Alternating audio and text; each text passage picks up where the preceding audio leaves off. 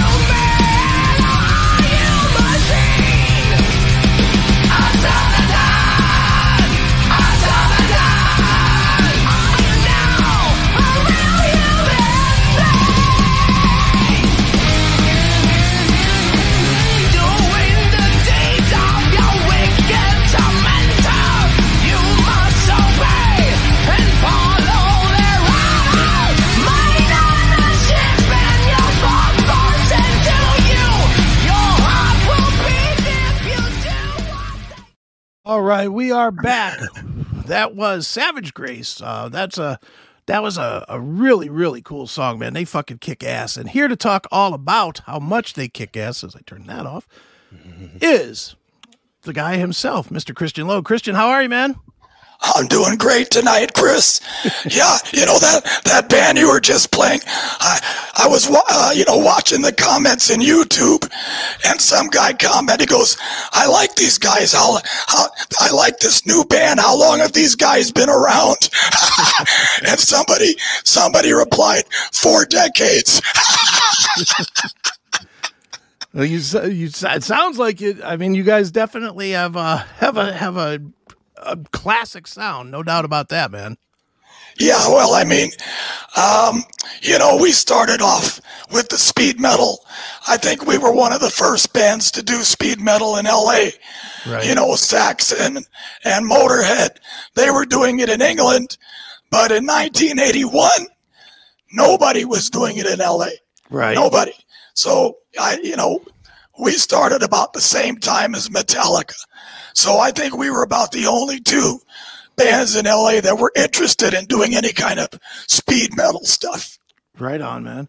Well, dude, for people that are not aware of the band, man, can you give us a little bit of history about Savage Grace? We started in 1981. We were, I was just a kid. I was about 18 years old. Okay. And I just wanted to rock, man. I just wanted to get out there and rock. And it was a lot of tough going, a lot of hardship, personnel changes, all that. And then in 1982, we made a demo and got picked up 1 song for Metal Massacre 2, right? The first Metal Blade release. Then we were the first artist signed on Metal Blade. We did the Dominatrix EP in 1983. Then we went through more changes. First album, Master of Disguise, 1984. Second album, After the Fall from Grace, 1986. Right. And we did an EP in 87. And then in 87, we signed a management deal. And we thought we could be bigger stars than we were. And we went kind of in a more commercial direction. And we were doing that for about 5 years. Okay. We went through 3 management deals. We were offered a major deal with MCA in 91, which I turned down. And then we disbanded the band in 1992. Right. I came back in 2010, did a European tour with a German band backing me up. And then in 2020, I felt that I was ordained to come back and make a new album. Right. And that's where we are today.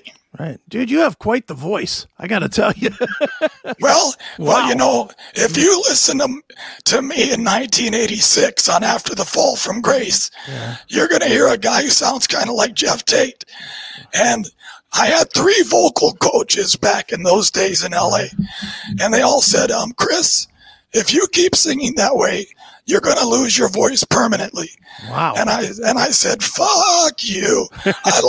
I like the way I sound. If you don't like it, kiss my ass. But guess what? They were right. I did lose my voice permanently. Wow. Wow, hey, man. That's dedication to the metal. Hell yeah. Yeah, but you know what? Don't feel bad. I had a really good time doing it. I'll bet you, man. But you've got a new singer, Gabriel. Talk a little bit about him. He's amazing. You know, the thing is, in December of 2019, I had just finished writing my book. It took me 7 years to write my book, and so I put up a website. I put my book for sale. I put history of the band up there, you know, like a legacy site. And then my agent friend, Matt Ferrara, he called me up and he said, hey, man, you got the website, you got the book. It's time to make a new album. Right. And I said, Matt, look, I don't even have a band. I'd have nobody. I said, unless we have a fantastic singer, I'm not going to make a new record. Sure.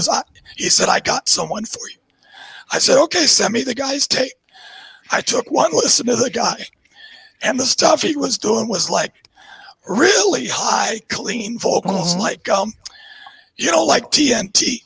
Right. And I always wanted to have a singer that had that really high, clean TNT kind of sound. Right. So when I heard Gabriel, I said, this is our guy. Okay, if I can get him to commit to the record, then I'm going to put the band together and we're going to do it. Because that type of voice, I mean, when you hear that kind of voice, and the thing is, when I made this decision, it was around March of 2020, and they had just announced all this COVID bullshit, right? And I knew what they were going to do. I knew exactly what they were going to do because a dude told me all about it in 1996. Oh. And then in 2014, a guy named Harry Vox, he put all of the Lockstep documents on the internet for everybody Operation to see. Lockstep. Yes. Okay. So I knew about it in 2014. So when I saw Trump get on TV with Fauci, I said, we're done. So I got on a plane. And I was going to go to Colombia, and they were locked down already. Okay. So I said, shit. I said, okay, I'm going to go to Panama. So I bought a ticket for Panama, and they were locked down. So the only place I could go to that was still open was Mexico. Okay. So I flew to Cancun, Mexico, and this was so funny.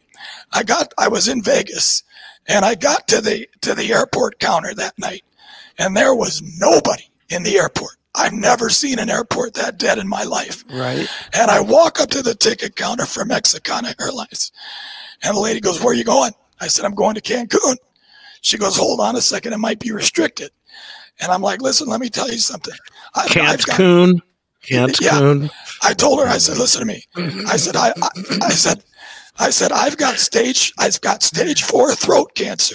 And I've got to get surgery in Cancun right away or I'm going to die. Do you understand me? And she said, oh, my God. And so they put me through. I was the only person on the airplane. Wow. I landed in Cancun with all my gear, all my comms equipment, all my force multiplier training stuff. So I got there and I was the only person in the airport again. So I go to customs. They say, what are you doing here?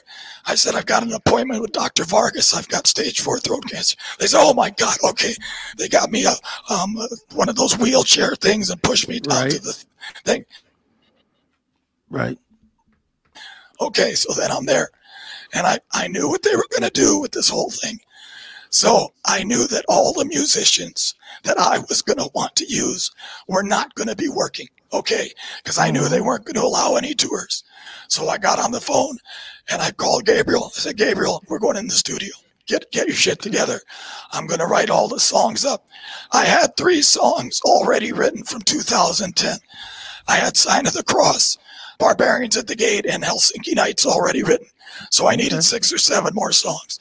So I just hunkered down in Cancun, started pounding out the songs, and started hiring band members.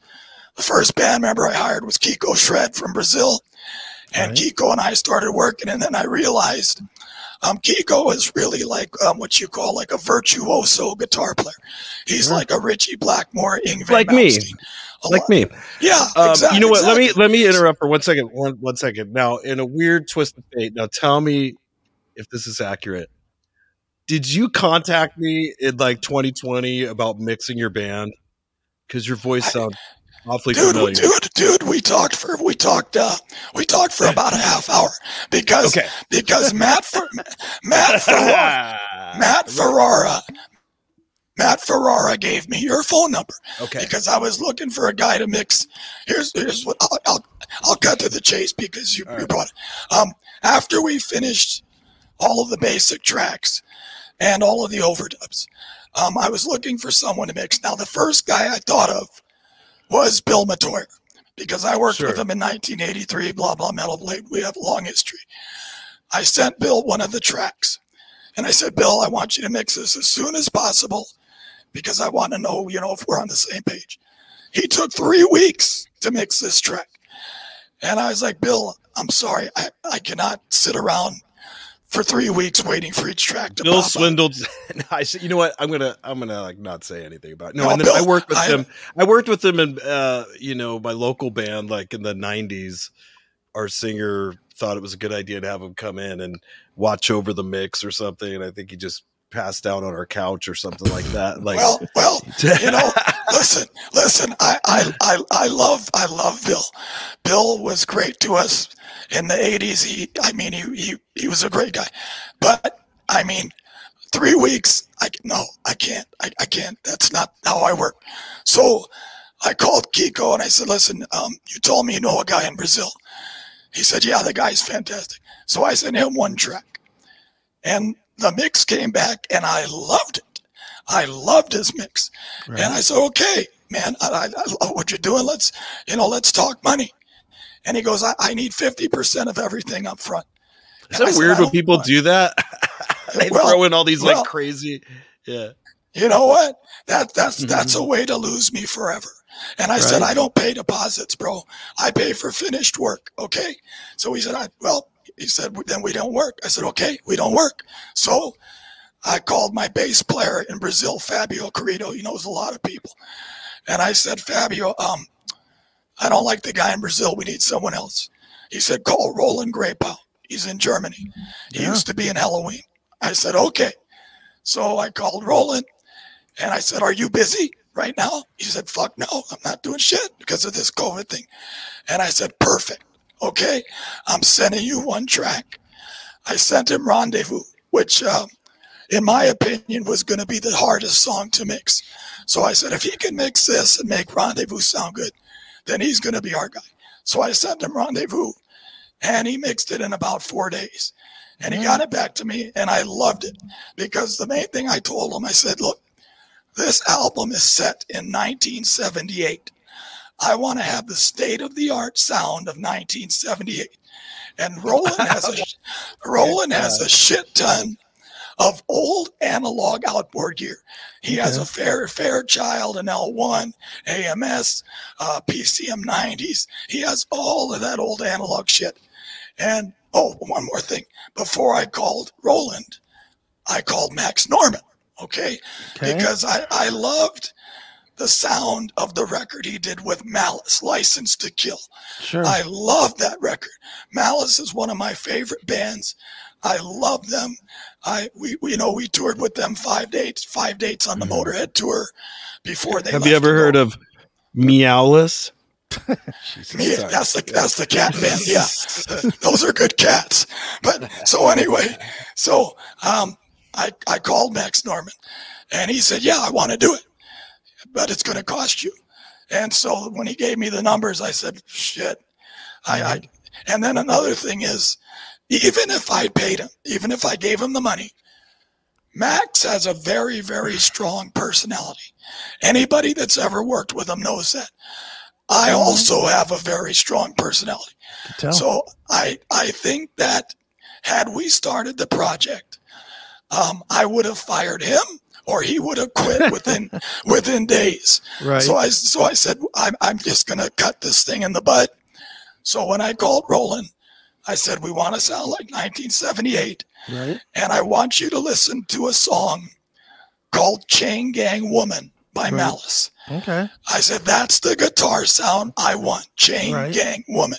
Right. And she's a chain gang woman, and I'm a chain gang man. All right. So when he gave me the mix back, the guitars were very close to Chain Gang Woman. Cool. And I said, okay, you got the job. You're going to do the whole album. Yep. And so that took care of the mix. Absolutely. Well, the album is called Sign of the Cross. It's out on May 5th. And Christian, where should we tell people to go to keep up with you and tour dates and to buy the record and all that stuff? SavageGraceMetal.com. Okay, SavageGraceMetal.com. Yes. And I'll tell you what, we'll do this now. We're going to play a little bit of Star-Crossed Lovers for the people to get a taste. And Christian, thanks so much for joining us here on Chris Akin Presents. Thank you, guys. Thank you, Eric, again. I appreciate it. All right.